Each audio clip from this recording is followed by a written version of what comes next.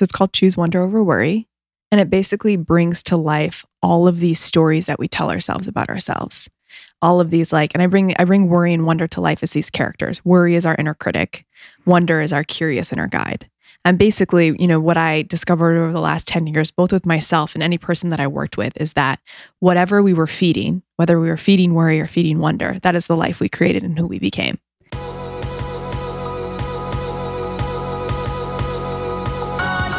You're listening to the Almost 30 podcast, a lifestyle podcast hosted by Krista Williams and Lindsay Simcik.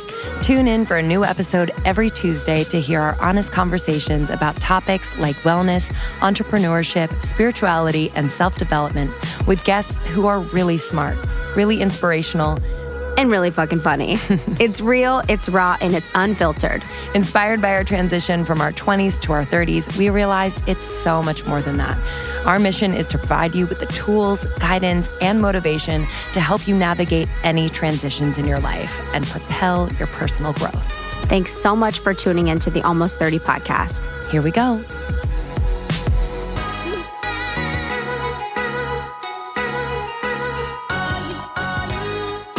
What's up, everybody? Sup, yo? Welcome to the podcast. Guys, do you think we cuss a lot or no?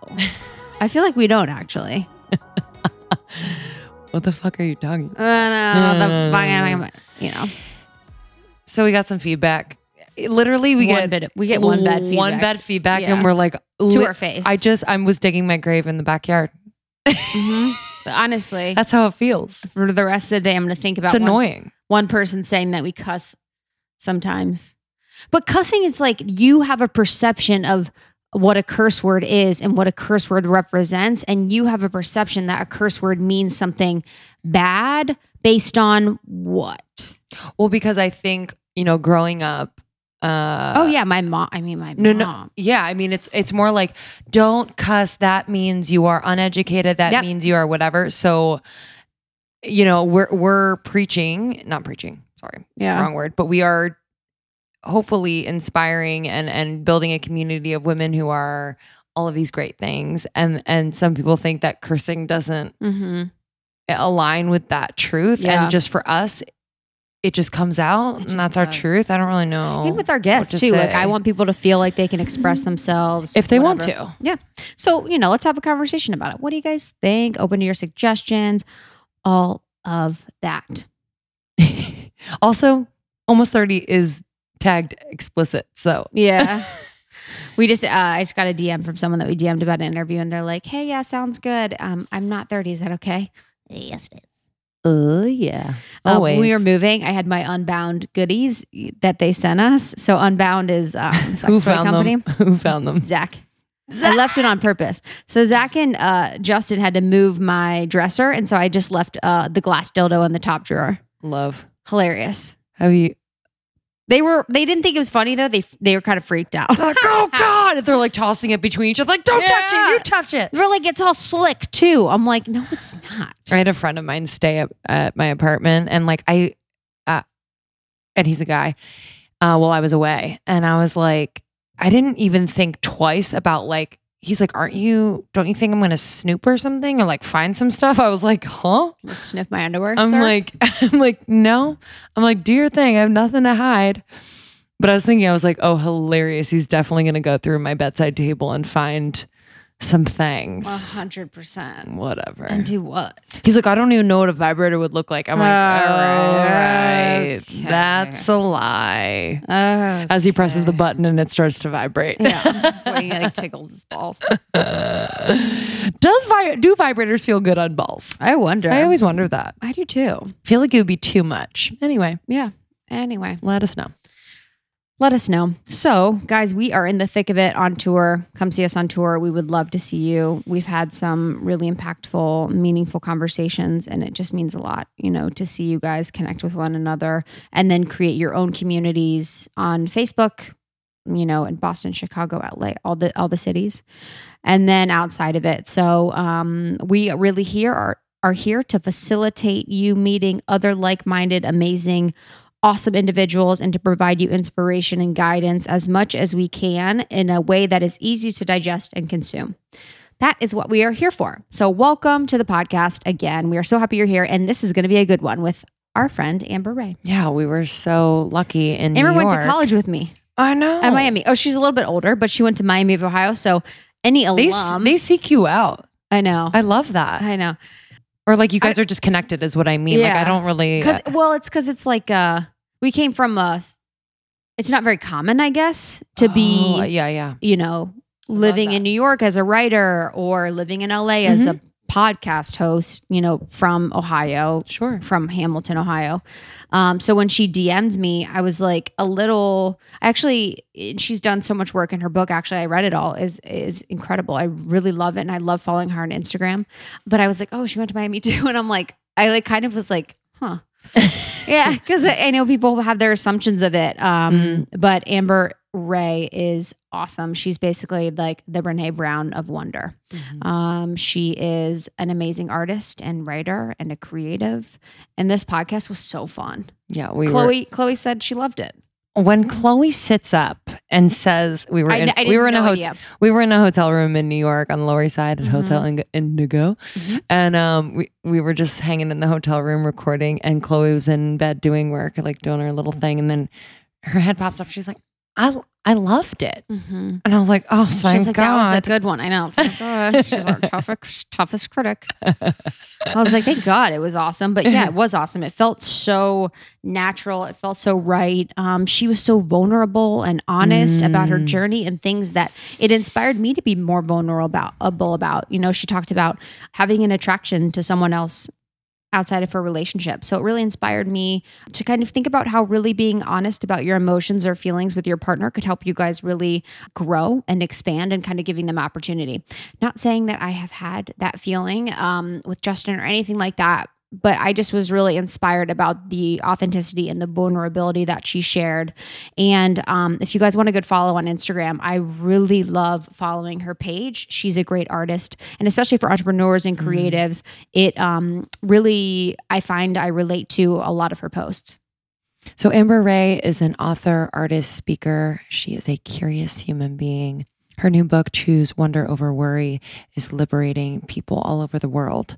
And, you know, she's just like you. If you found yourself in a job, in a situation, in a relationship where you feel stuck, where you feel like weight on you as if you can't be inspired or move to a higher sense of yourself, she's been there, and she is helping people over the world become unstuck and really conquer any fears. So we hope you enjoyed this conversation with Amber Ray. She is a light, and we are so grateful to have had this discussion with her. And if you love this episode, pass it on to someone. It means so much to us. Please join our secret Facebook group. We are waiting for you in there. There's over 5,000 of us. Don't let that intimidate you.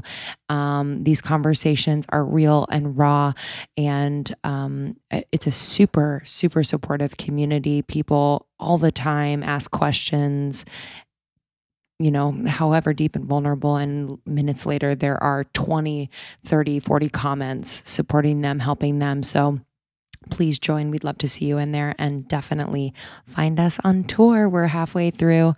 Probably not halfway. It's probably going to go on forever. We just love meeting you guys. It's the best. It's actually life. So thank you. If you've already come on the tour, we really, really, really appreciate it. almost30podcast.com/tour.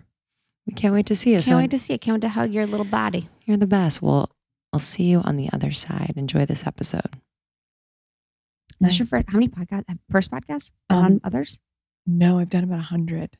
100? Yeah. I thought this was exclusive. Oh my God. I love that. Yeah, this is my second one in person though. Okay, good. Oh, and you're going to cool. see the magic. Yeah. Whoa, that is crazy. And this is, I will say, one of the ones I was most excited about. Thank you. I feel like the community is just so spot on with. Oh, spot on. Yeah, when you messaged me, that was crazy because you were like, yeah, I went to Miami. I'm like, I don't really know anyone that's like in this space. Yes. Create like a creative, outside of the box entrepreneur. Yes. Mm-hmm. And that's probably me not knowing what anyone's doing, having my head in my ass. But I really was like so surprised. And then I was like, looking at what you're doing. I'm like, wow, that's like incredible. How did you, like, what was like the what was the tipping point, I guess, from growing up in Chicago, going to a mostly white college, Miami, that was not very diverse, to where you are today? Like, how did you become someone that is so open, is so aligned, is doing something different, is living in New York, is an author, is a creative? Like, what was that like? It was the breakdown. Yeah. It was, I feel like even Miami into Chicago, even into San Francisco, where I was working in Silicon Valley, is very much following the path of who I thought I was supposed to be and who I thought other people wanted me to be. I was popping Adderall to be more productive and to be thin. I was thinking I need to climb the ladder. I was really just hustling for approval. And that led to a full panic attack and breakdown moment. And that's when I realized this is so not me. Like, this is not my life. Where'd you have the breakdown at? There were a few breakdowns. Where's your breakdown place of choice? I mean, I remember the first where I pulled an all-nighter at Miami. It was like Adderall, which as was you a do. big thing at that school. And I remember having actually a seizure outside of my apartment. And that was like one of the scary ones, but that didn't have me stop. So there were a few moments, like a few scary, an actual seizure. Well, I blacked out. Oh my God. And came in and out of consciousness. And then your nervous system just going crazy. Going crazy. And then 20 minutes later, I don't know how long I was passed out for. Yeah. And then I woke up and I was outside my front door, on sidewalk. Someone delivered you. Yeah. Whoa. That's crazy. And then Were you prescribed? I manipulated a psychiatrist. I tried to, and they caught me.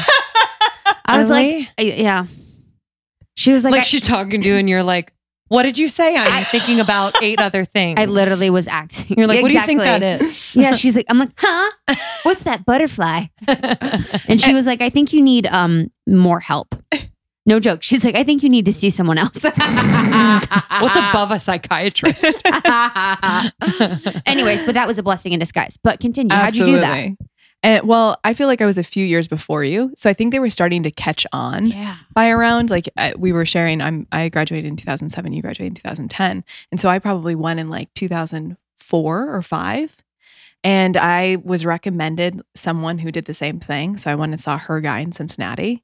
And I just went in and knew what he wanted to hear. And he wrote me a prescription for 60 milligrams a day. You're lying. Which is what would kill a small cat. Dude, that's crazy. It was, I wasn't taking that much. And then of how course, did you know not to take that much?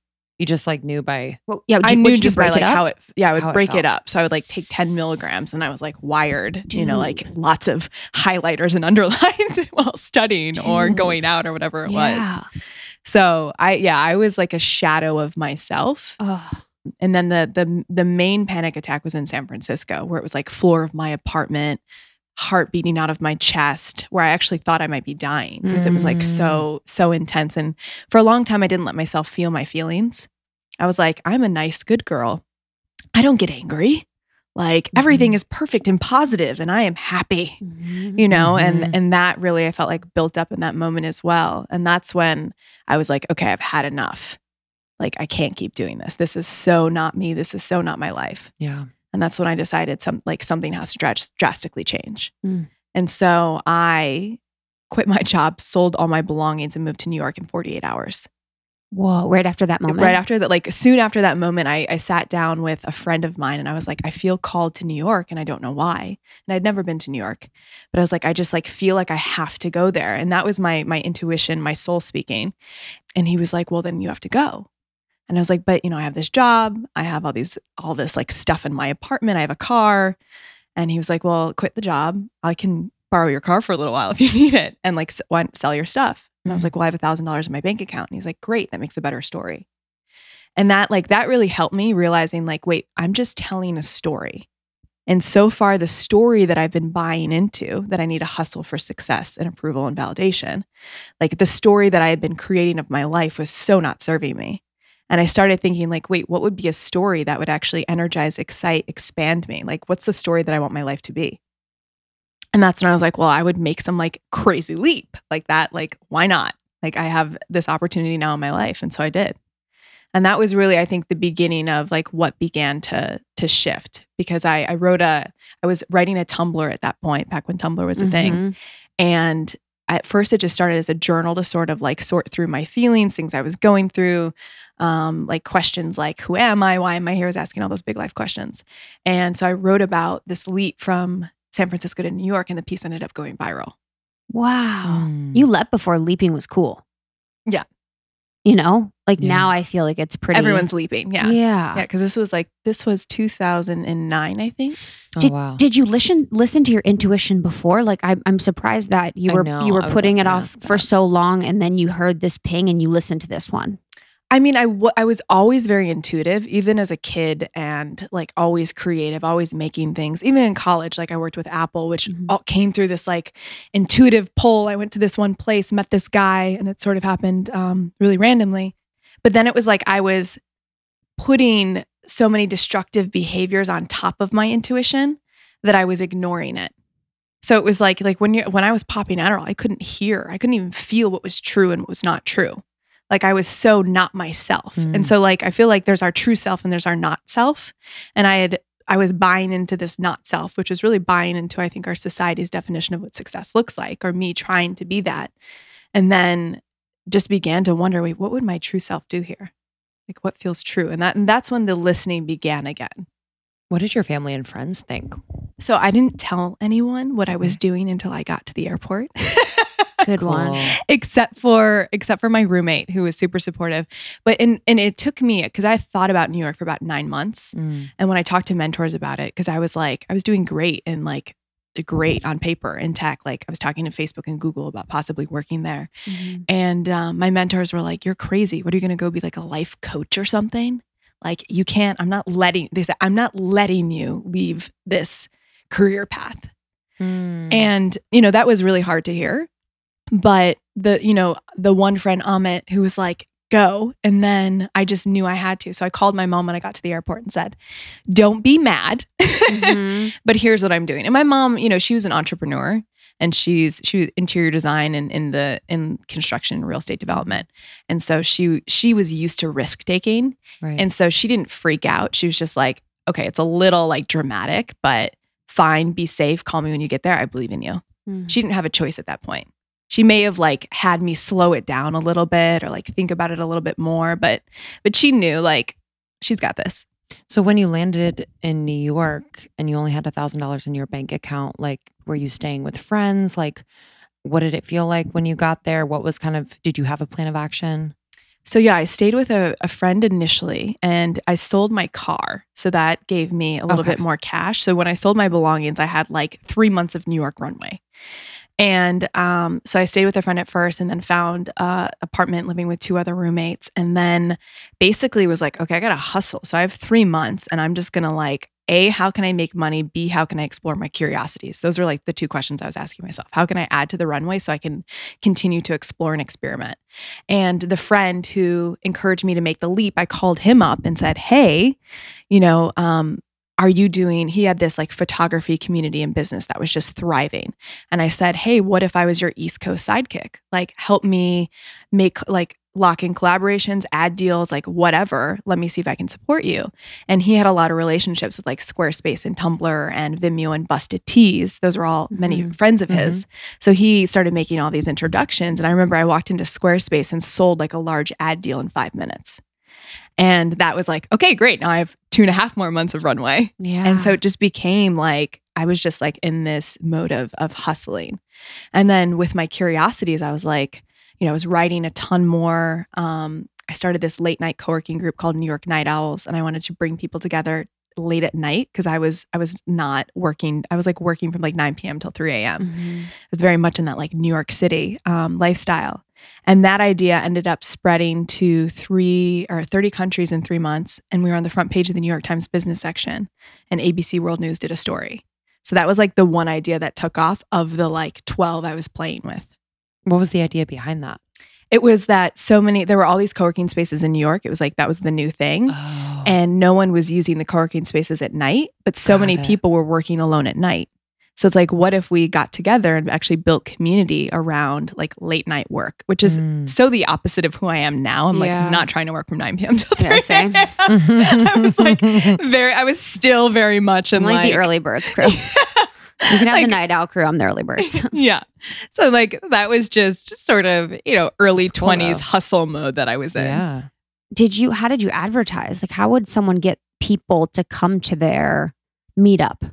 Yeah, we created like NewYorkNightOwls.com, I think it was. And then we tapped into the community of the already existing co-working spaces. So they like let their people know. We let like our people, we just like posted about it on social media. And I think like 45 people showed up to the first one. Wow. And so we're like, oh, there's something to this. And then other people in cities and countries started saying, oh, I want, like, this is a great idea. I want this too. There was a surprising demand of people who didn't want to work alone at night. Yeah, there is like, I do feel like Justin always feels like night owls get a bad rap. Yeah. Because he is a night owl. He likes to stay up late, but I feel like there is like a sense of community that you could create. Did you monetize that? We, this was the tension point between me and the co-founder. We started to, and that's when I lost interest in working late at night. And I don't know, I wanted it to not be, for whatever reason, that was probably a story I had about money at the time. But that's when he sort of took it on, and it like sort of worked, but didn't really work. That was harder to scale. When you got to New York, like, were there any temptations that kind of triggered you back to not necessarily Adderall, but like that feeling of kind of numbing or, just being on something? Yeah, I feel like probably, from Adderall, it probably took me 4 or 5 years to fully peel back all the layers of my different numbing and avoiding coping mechanisms, whether that was like avoiding conflict in a relationship or like going out partying or not allowing or making my feelings wrong. I feel like, that went on for a period of time, and it was like a slow process of understanding what behaviors were and were not serving me, like food to numb. Cause then like, Adderall like sped up your metabolism and made me so thin. And then like all of a sudden I started gaining weight, didn't know how to do that, didn't know how to like control my appetite or know what my true appetite was, both creatively as well as like from a food and nourishment perspective. So like it took me a while to also learn how to remotivate myself, to understand like what truly was driving me and motivating me. Sure. So true, because Adderall like is a motivator. Like it's like crack. So you're like motivated by nothing. You're motivated by like an outside source and like a stimulant. So yeah, finding what actually is truly motivating you. That's so interesting. Which became really the question. So like, I'm a big believer that our mess can be our message. So like my whole mess, and that like became the core question of mine. Like, what truly drives and motivates me? What are my true curiosities? Who am I really? And then that is what the foundation of, I'd say the last 10 years of my life has been. That's like what sent me on this crazy journey. What did your post that went viral? What did you write about? I shared that I had quit my job, sold my stuff, and moved in 48 hours, and that I was on this quest to like discover who I really was. Wow. And not who I thought everyone else wanted me to be. What was it like? What did you learn like working in Silicon Valley or in that area where most of the industry is men? Yeah. What did that teach you about business and about yourself, or maybe it even triggered some things?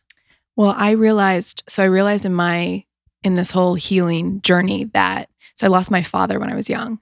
How old were you? I was 3 when he got in an accident. Actually, he was a brilliant artist, singer-songwriter, businessman, but also like loved sex, drugs, rock and roll. Wow. And he was on tour for his band Dreamer. He was like played 7 instruments, lead guitarist, songwriter. And he got behind the wheel of a car under the influence. And that led to the death of his best friend. And he went into a coma. He didn't die, but he was basically never regained full consciousness from when I was 3 until 12. So the absence of him, I feel like created this like father-size hole in my heart that I didn't know was there. And so I was trying to fill the void of him and fill the void and the desire for love and approval from men with Adderall, with like working in a male-dominated industry where men could validate me. And so I felt like Silicon Valley, and even what motivated me to go there, was for men to approve of me by me proving myself to them. And so I was like hustling, and that's what I was really going for. And I didn't realize that was motivating me at the time. I was like, I'm so interested in innovation and technology. No, bullshit. I know. I was like, yeah, I mean, I'm just like, that's such a fascinating like way to, because it is almost like empowering, because you're like, I want to, you know, be amongst what I know as like power, and to learn it and to kind of be one of them. But like, what was it like as a child? Because like those are really formative years. mm-hmm. Like, did you have an awareness of what was going on? Like, how do you think that like has affected you? Just like kind of this idea that your father is like not really here, but he's here. Mm-hmm. Yeah. I mean, thanks to my mom, who is just like a total badass and like played both roles so well and was like both the provider as well as the caretaker. And like, she was my best friend growing up. I'm really grateful for the way that she like mothered and fathered me to her best ability. And, but at the same time, there was like, it always felt like something was missing or like not there. And I was just,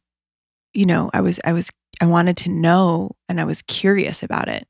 And it like, because my mom I didn't really know about it until I think I was like, actually, I mean, I start the book, like I vividly remember one of my first memories is talking to him on the phone, my dad. And it was weeks before he got in the car accident. And he calls my grandmother's house and she hands me the phone and she says, "It's your father." And he says to me, like, "I know I haven't been around much, but know that no matter what, I'll always love you." Like, I vividly remember that. And I remember, and then for my grandmother and my mom were on interesting terms, probably because my father had left us to go pursue his dream of music. I remember my grandmother saying to me, "But don't tell your mom about this." And I just remember the feeling I remember where I was standing in the kitchen when she said that, and just like the feeling in my body of like, something's not okay here. Something's not right. So of course I told my mom as soon as she picked me up, and that led to like a blowout fight with them. But I remember that conversation with him. I remember weeks later then like something happening. And then it wasn't until I was like 6, 7 that I was like, "Where's dad?" And even on a school field trip, like we went to this care center, and I remember apparently I like went to the teachers and the people at the front desk and was like, "Is my dad here?" And so then they went and talked to my mom about that. And they're like, "So she's asking for her dad on field trips." Oh. And so that's when my mom was like, "Okay, time to take her to really see him." And so then when I think I was like 7, 8, went and saw him in the care center. And he was he was basically like a vegetable of himself. And so then, when he actually finally passed when I was about 12, I was so relieved. I was like, thank God, like, woo, like he's been in this like in between space for so long, for 9 years. And like, he can finally rest in peace now. And so I felt like relief. And I learned to grieve. I feel like I grieved the loss of my father through breakups, as interesting as that sounds, and didn't know that like why a relationship was so heartbreaking, because it was tied to a fear of abandonment with men and people dying and things like that. And so I grieved, I feel like, him later in life, but also felt just like tremendous trust and relief that like he could now go on. Were your parents married the whole time, or what? My mom got pregnant very quickly. Okay. And like I think she was 21. Okay. And then they got married when she was like, I think she was 8 months pregnant. Yeah. And so they were married. But when the accident happened, I don't know if she'd even want me saying this, but like my grandpa, because he had left and it would have put us in a really bad position, my like grandpa helped figure out how to annul that marriage real quickly. Really? So she wasn't responsible for him medically. Okay. I was going to say, I'm like, how? Yeah. Which is why she couldn't control, like, because I think he was on machines a lot longer than he needed to be. Yeah. And that was his mother's decision. Yep. And my mom didn't have any say in that. I know. And the cost of that for that many years. I mean, we would have had millions and millions of dollars in bills. Millions. Yeah. Millions. There's one of my best friends, her best friend is in a vegetative state. She went into anaphylactic shock after eating ice cream with peanut butter in it that she didn't know about. She's been in a vegetative state for 6 years. And it's just, the family was so wealthy, Mm. and it just drains you. Mm-hmm. It's so hard. And you always have hope. You know, there's some times where she'll move or something like that. And I can imagine with your father as a mother, his mother had hope. Mm-hmm. So hard. Mm-hmm. What is your relationship with like death? Mm. I feel pretty comfortable with death. Yeah. Yeah. I know. I feel that from you. I'm like, Probably because I, Probably because you live too. Yeah. And like literally I start the book with "Don't die with your gift still inside." Because that was the thought I had when he did pass. It was like, oh, thank God. And then I was pissed off and I was mad that he like wasted his life and never faced himself. And he like, because my mom said he was the most brilliant person she had ever met, like brilliantly, like on a business and a creative perspective. And just that he had so much to give, but let, his own addictions get in the way, which is why my breakdown moment was like, so like when I realized, holy shit, I'm actually following in my father's footsteps. Like it's not cocaine, but it's Adderall. And I like need to get it together. Me realizing that, maybe I had more in common with him than I realized. And so that was like, now I'm going to like, I'm going to live fully. And, I can't control when death happens, but I can like control, like, I mean, I could have died if I had continued taking Adderall. Like, who knows what that was doing to my heart. And so just knowing that I am responsible for my own health. When you talked about the breakups and your father relationship, can you tell a little bit more about how that's correlated? Yeah. So, there's always underlying fears that drive our decisions and our motivations. And I mean, I definitely went through a period of time of dating emotionally available men, thinking I could get them to love me. And that I think was tied to both knowing unconsciously that they would eventually leave me and it would reinforce my belief that I was not worthy of love. Because I feel like emotionally unavailable. Okay. Because then they would leave and then I would, because like we always find the evidence for what we choose to believe. And what I was unconsciously believing is that men I love will leave me and I am not worthy of love. And so I would date men who would reinforce that story for me. And so, through, there was one relationship in particular that was just like so heart shattering for me. And it was through grieving that and beginning a lot of this healing work that I realized like, whoa, this is actually not about him. He's just a manifestation of my story. It's a mirror. Yeah. Yeah. He's a mirror. And so realizing that was like, wow, okay, actually this breakup was a gift. And like, what is it from my childhood that I never really healed or resolved? And so that gave me an opportunity to see how, so many relationships I was reinforcing that, like dating another emotionally available man, another emotionally available man, until I learned that I will never leave me. And I, love comes from me. And when that happened, that's when I started to attract a completely different kind of man into my life. Because I wouldn't put up with like any bullshit. Yeah. How did you do that healing? So you found that out. So how would someone heal to change that story? Yeah. So much of my process and journey, I feel like I came home to myself through writing and through journaling. And for me, it's becoming aware of the story. Like just simply illuminating, oh my God, like I have like just discovering what I just shared with you. Like when I discovered that, I was like, whoa. And then, with any story we can say, is this true? Byron Katie's 4 questions, she calls it the work, is this true? Can I be sure this is true? What happens when I believe in that thought? Well, when I believe that I'm not worthy of love, I become like a psychotic person. Like I act in ways that are so not me. I go after things that aren't aligned with my truth. And like, who would I be if I believed a different thought? And then you turn it around to like, instead of saying men I love will leave me, it's, I will never leave me is the turnaround, and taking, responsibility and ownership. And so I began studying different spiritual teachers like Byron Katie, where a lot of her work is around how we shift these beliefs. Yeah. And just making sure that whenever I'm telling myself a story, realizing that I can look for evidence for that, and then I can look for evidence that the opposite is true. Yes. And that always is so helpful for me, whether that's like, whether it's like rejection around, I don't know, like book deals. A book deal. Yeah. Like I had an agent tell me like to go on an egoless journey before I give any more thought to a book, and that I wasn't ready. And I was like, at first I was like, is he right? What What's Oh, an man. egoless journey? I don't even know. I was like, who the hell is this guy? He's like, Maybe you need to go on Exactly, a egoless journey, he's sir. like, go to Coney Island for the weekend and call me after. Like, what? And like that was actually one of like my flips. I was like, okay, well, how else can I look at this? Well, maybe he needs to go on an egoless journey. I was Truly. like, or like maybe I actually am ready, and here's evidence to prove that I am. Mm. You know, and so it's always looking for the evidence that the opposite of whatever belief you have that's not serving you is also true. Wow. What was the evidence that showed up for when like you turned this into your business and your purpose? That really happened organically and unexpected, like in a really unexpected way. So after the whole New York experiment thing, I started working with Seth Godin. He put out this call. How'd you meet him?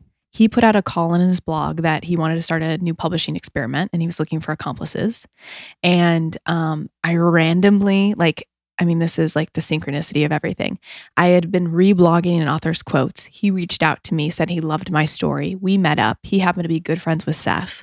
I then grabbed coffee with Seth. And then a few months later, he put out this call.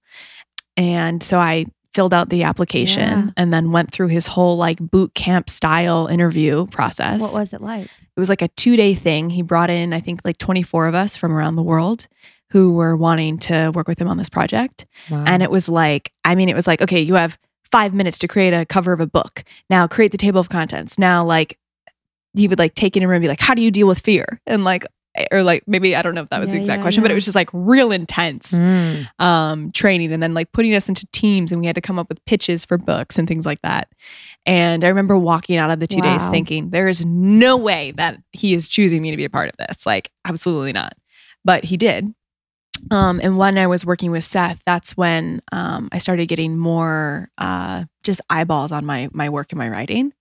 And that's when people started reaching out and saying, hey, I've seen you make all these major shifts in your life. Can you help me? And at this point, I'm 25 years old, and I'm like, why the hell do they want me to help them with their life? Like, I'm still figuring this shit out. Like, I have no idea what I'm doing. Just like experimenting. But I decided, okay, this can be another experiment. And then started working with people, and they started having these big results. So I was like, that's interesting. Wow. Wow. Did you feel like, was there any imposter syndrome going on? Oh, majorly. Majorly. I mean, that was a lot of like, I mean, who am I? Why would they? Yeah, I wouldn't have the balls to go to Seth Godin's boot camp interview. I wouldn't. I'd be like,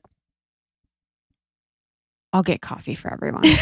I think you would go if you like I don't spent know. 14 hours answering the initial application, and then he Oh, was it was like 14-hour application? like before I even arrived at the boot camp. And so I like filled it out, and that was like, he's not going to pick mine. There's thousands. We need to increase our intern application. Really? Jesus Christ. Like, what's your IG handle? What'd you have for breakfast? Yeah, honestly. I mean, I don't know if it was a 14-hour application. No, I I know. spent 14 hours on it. Yeah. Wow. That's crazy. And how were you making money at that time before you applied? That was like the With the guy? Yeah, the guy in different experiments, like Wow. barely making it work. Wow. Were you dating anyone at this time? I don't think so. Not anything serious. I was still working through all the stories breakups, about my lovability. And were you on Adderall? No. When did That you was get, how did you feel when you got off of it? And that was actually like Physically. right, like when I worked with Seth, I like have never taken a pill since. Cool. I think there was like still a little bit of like slowly, I didn't want to like just immediately stop. So from like, there were like 9 months from San Francisco to New York, and I like very slowly completely went off of it. Wow. That's crazy. Sorry, my contact. Okay.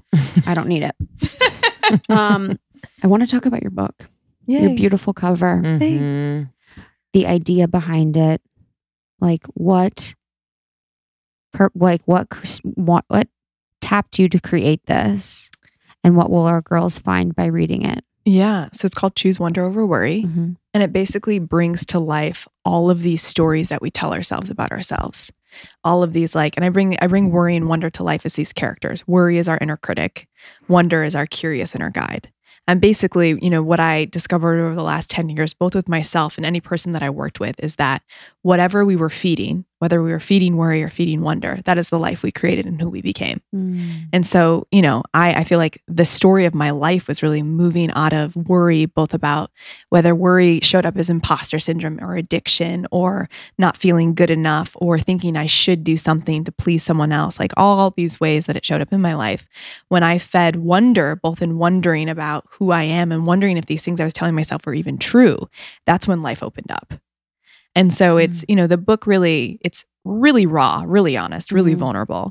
And then it also weaves in the different, I met with neuroscientists and psychotherapists and, different teachers and leaders along this 10-year path. And I weave the insights I learned from them. Yeah. What are some of those insights, scientific insights? So what's going on? What really drove it home for me around even using the word worry was I met with a neuroscientist, Dr. James Doty. He's a neurosurgeon at Stanford. And he said that we spend nearly 80% of our time with regret about the past or anxiety about the future. The average human spends 80% of their time every day in that state of worry. And that's when I was like, ugh, because that means we're literally spending 80% of our lives on things that A, we can't control, and B, we usually can't change. And so that was that just hurt me because I thought of all the life we're not living as a result of these anxieties and fears that so often we're making up or we're inheriting and taking on from other people. Yeah, I feel like that's a lot of it, is that people are taking it on from their family or it's like genetic imprinting that you get from your family that you people oftentimes need to reevaluate because it's a story, that they've been telling. Because you're so raw in here, did you write this before you met your fiance? I wrote the book in 2.5 months last summer. Really? But I wrote it in 2.5 months because I'd been writing for 10 years. Okay. And so a lot of it were either stories I had told, but it came out in these 2.5 months in Bali. Yeah. But no, most of it was more current writing. Wow. Yeah. I was going to say, I would be afraid to be so raw and honest and have my family and loved ones read it. Did you ever have that fear? Yes. Okay.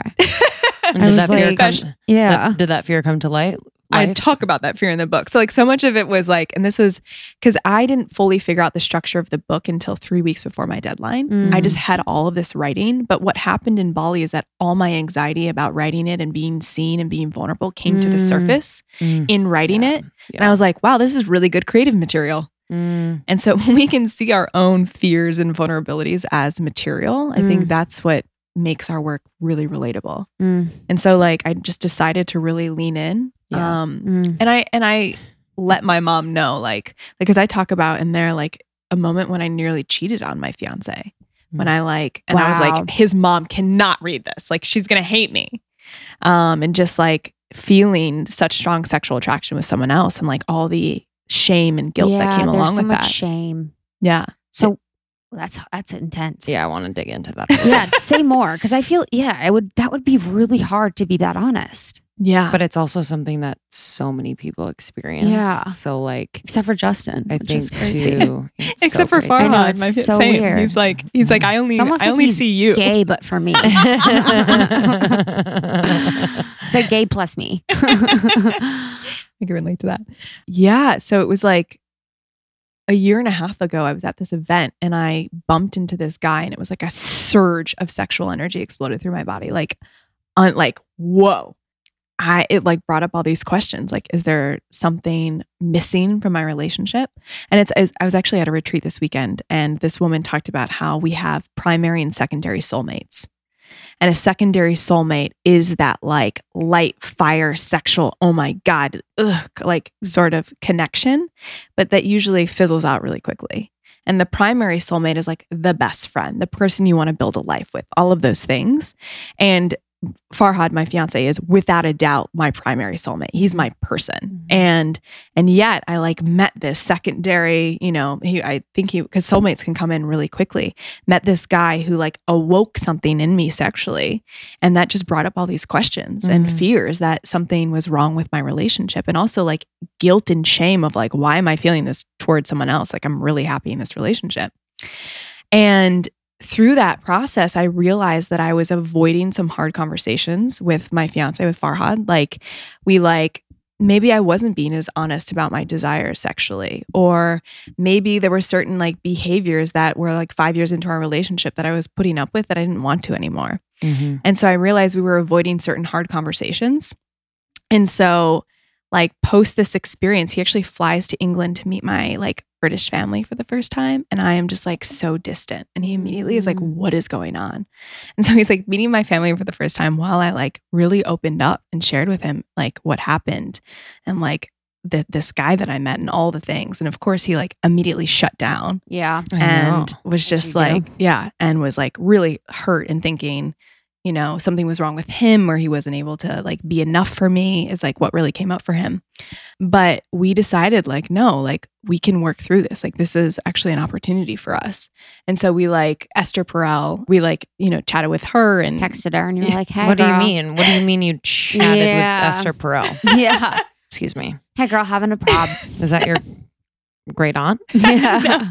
No, but we're connected to her through the New York community, through our New York community. So you had like a one-on-one? New York. Farhad was at a dinner and like went deep with her about everything that was coming up for him. Cool. Really? Yeah. What a gift. Yeah. Poor Esther. She just wants to chill. She's Farhad's like, damn, this thing just happened. She's No, the but what'd she best. say? We want her on the I mean, pod. she was like, you know, your first relationship is over. Do you want another one? And like, and I realized like, and that's like so much of her work. Like, yeah, like, you know, that nothing happened, but like something isn't serving. And that was like the line that really stuck out to me is that like so much of our relationship and where there were areas of pretending or avoiding hard conversations, that was over. So what was this new beginning for us? Well, we were going to like face all the shit together and we're going to like hold hands and walk through it. And so that's what really, I feel like the last year of our relationship has been. You know, I'm so glad that we went there because I feel so much closer to him. There's so much more intimacy and depth. Like I am certain I'm marrying him and we like finally set our wedding date. It's just like, I feel like we had to go there and like be like, you know, what is the kind of relationship that we want? What does it look like? And like, this is like also like we're human and we're going to feel sexual attraction for other people. And like, that's okay. Let's not shame ourselves. Let's just like have a, you know, an honest, safe space where we can talk about these Did things. he open up about any feelings that he might have experienced? Like he's also gay just for me. Yeah, yeah. It's like, where it's like, he like literally just doesn't have any interest in other women, which is really flattering. And he was actually saying last night, he's like, do you want like a one card where it's like you get that one chance in our relationship where you like meet someone and you like can explore it? And so we're like, you know, because I'm not open interested. relationships. Yeah, I don't want a full open. Yeah. I don't think full polyamory. I dated someone who like really wanted to go there. It didn't. And we played with it. It didn't feel for me. Like I'd rather go deeper with one person than have the breadth of a lot of different people. 'Cause I feel like one person can be a lot of different people and not in like a bipolar or Gemini type of way. I really no, because like I feel like you can have so much fun just kind of like tapping into different sides of people. I don't know. I'm a Okay. different person every 2 years, so it's only a long It's the road for truth. Justin, to be completely honest. It is interesting too, like about attraction to people, because the more I love my life, the more love I exude, the more beauty I bring into my life, the more I feel like I'm going to love others or be attracted to others. So I think about that, like I haven't been attracted or had interest in anyone else.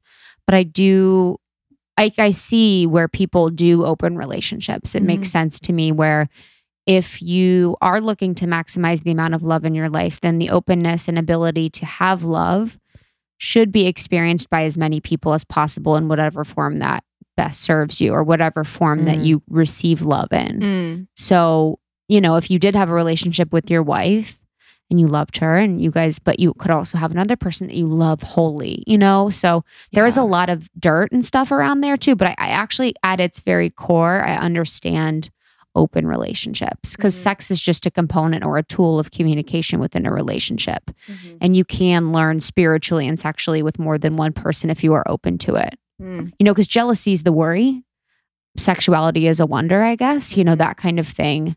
Could be a tool for your growth, I guess. And it's just like the closeness to like your values that you think you need to hold so tight, like how you grew up. And our friend Peter Kelly talks about dropping the dogma and like it's like dropping the shame around, doing things differently. Yep.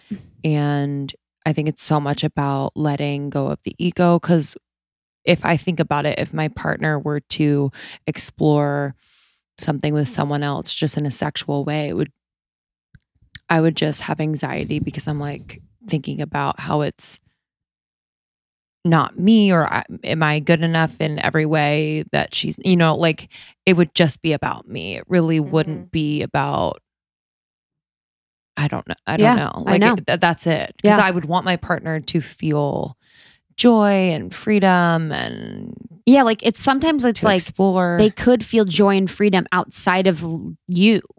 Well, that's the thing. And that's the whole thing. That's a healthy relationship, is to not make that other person your entire world.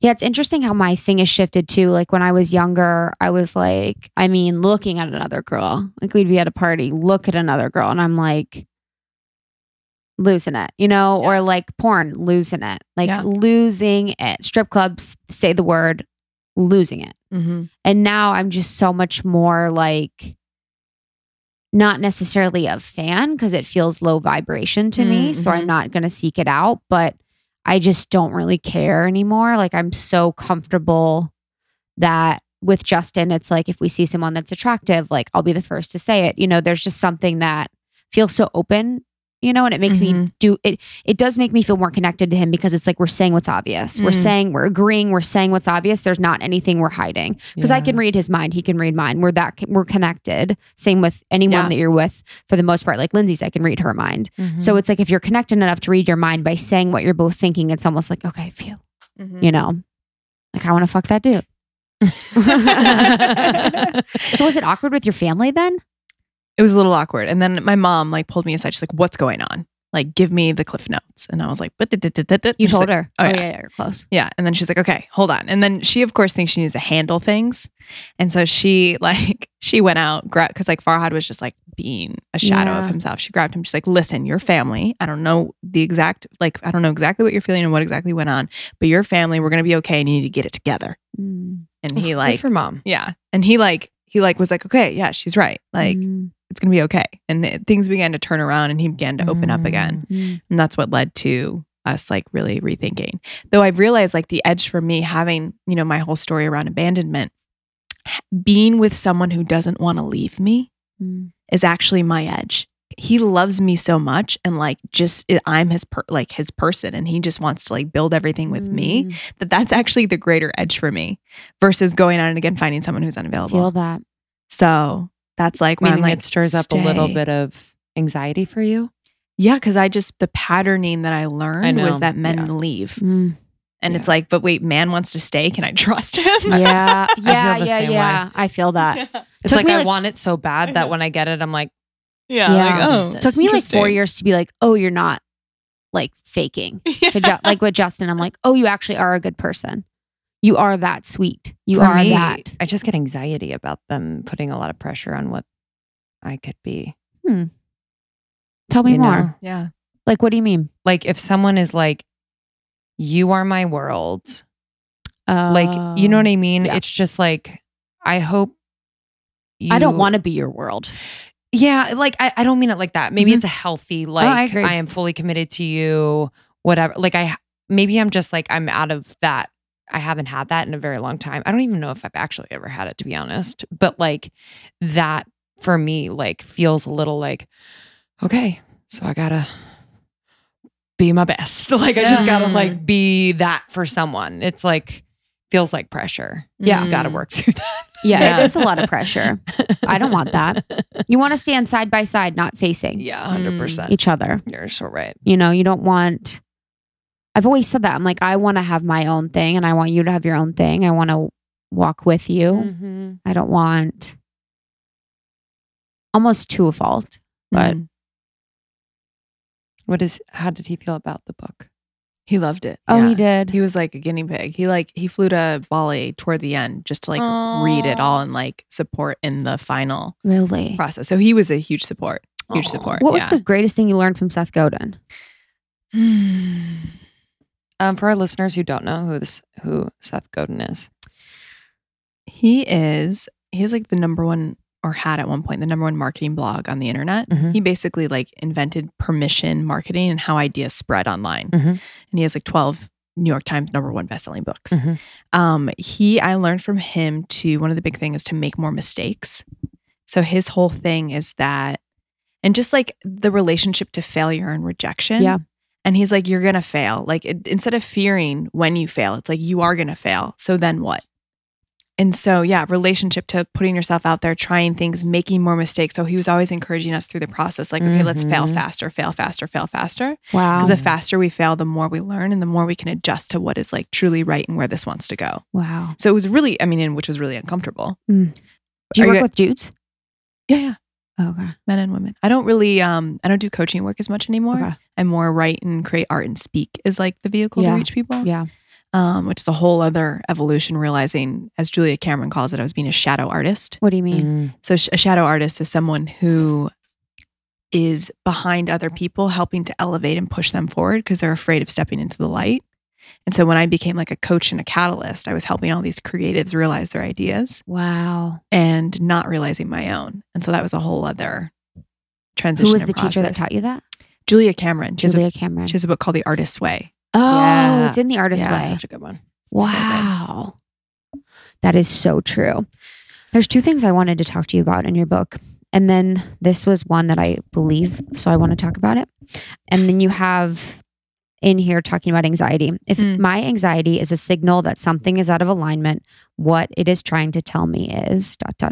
And for me personally, I've always felt like when I've been the most anxious is I'm living a life that's unaligned. Yeah. My anxiety is completely 100% related to living in alignment. And I feel like that anxiety is telling you to redirect, or it is telling you to do something differently, that you need to like follow something differently. So I'd love to hear your thoughts. Yeah. So I love emotions and I love feelings. My whole idea is that our feelings are our friends. And if we can learn to listen to them, let them voice whatever they have to say, we can hear what insight the emotion has for our life. So like anxiety is often trying to tell us, it's like that loyal friend that wakes us up in the middle of the night and is like, hey, something's not okay. Something's out of alignment. And I am going to be really loud and annoying until I get your attention. And so when we realize that our emotions are often just trying to get our attention and getting us to wake up, then we can understand whatever message they're trying to give us. So exactly that. Most of the time when people are raging with anxiety, it's because something is off. It could be the way that they're working. It could be who they're working with. It could be who they're partnering with, the friends that they have, something's off, what they're eating. And until we can really peel back the layers to understand, what is out of alignment and what living in alignment would look like for them, that always quells and reduces the anxiety. Wow. Yeah. Completely agree. Did you have something else in the book that you were going to? Yeah. Go ahead. I want to talk about one of the Instagram posts that you posted that I really, really loved. I love your little drawings. Thanks. And it's a drawing that has a bubble. It's a talk bubble that says, they are not respecting me. And then it's an arrow pointing to it that says, not taking responsibility. And then there's there's a talk bubble on the right that says, I'm not setting clear boundaries. And then an arrow pointing to it that says, taking responsibility. Can you talk about that? Yeah. So I had these friends that I kept thinking, they're asking too much of me and they're not respecting me. And why are they asking so much? And when I paused and thought about that for a second, I was like, whoa, I'm being a victim. Like they're not doing anything to me. I'm just not being clear around my needs, my boundaries, and I'm not respecting myself. And, it's so easy to fall into the blame game, to point a finger at someone else, to say that they're doing something to us when really we're doing it to ourselves. And so anytime I notice myself saying they aren't, I pause and I say, wait, what am I not doing? And always turning the they into the I so that I can claim responsibility again, to realize like, wait, yeah, I can set a boundary here. I can let them know what I do or do not want to do. I am the one in control here. And that when we do that, that changes our life completely. 100%. Yeah, to know that we're in control and we have the decision. Yeah. And I think it's like something that especially people going from their 20s to their 30s experience, because you're going to have to you are your own gatekeeper in terms of relationships and the energy you let in and the opportunities you take or let pass by. And to like really know that you have that power. Because I think a lot of people just stand and like, well, like this is just how my life is, or this is kind of what, my path is looking like, and to know that you have that power sounds so simple, but it's really a practice. Totally. Yeah, that's my favorite thing right now is just that people create their own reality. So people are going to get whatever they're expecting that they're going to get. You know, if you're expecting people to not support you, then you are perceiving non-support in all areas, or you're looking for it.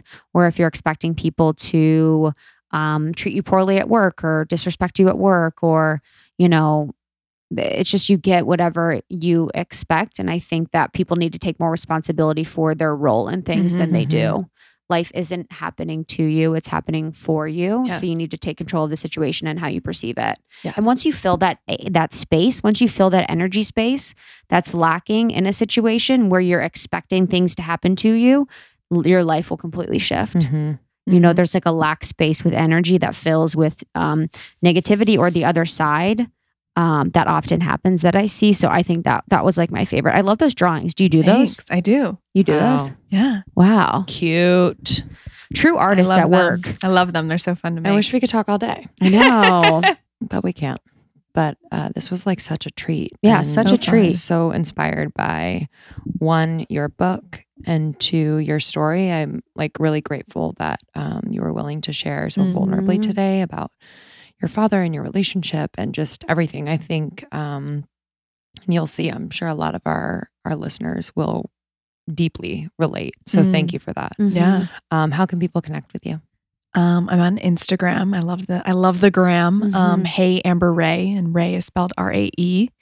And the website for the book is choosewonder.com. And I would love to hear, it means so much to me to hear what lands for you and what resonates. So if there's something from this podcast that in this episode that you're like, oh, that, let me know. I'd love to hear. That's great. Love that. What can they expect from the book?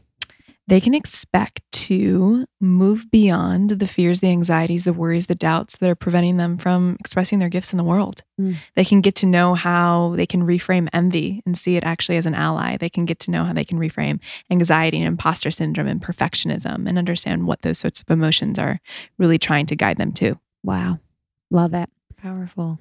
Thanks, honey. Thanks, sister. Yeah, You're thanks. The best. Red Hawks unite. Yeah. Red Hawks. Just to tell you, we're in New York, and Amber came all the way here to record Hotel with us in Indigo. our Hotel Indigo. So we're really grateful that you made the trip over from Dumbo. Of course. All right, guys. Thanks for listening. Thanks for subscribing, rating, and reviewing on iTunes. We love you. Join our secret Facebook group. Amber, you should join the group. I'm in the group. Oh, you are in the group. Oh, Okay. good. Okay, Yeah. good. Okay, good. So we'll start the combo in there.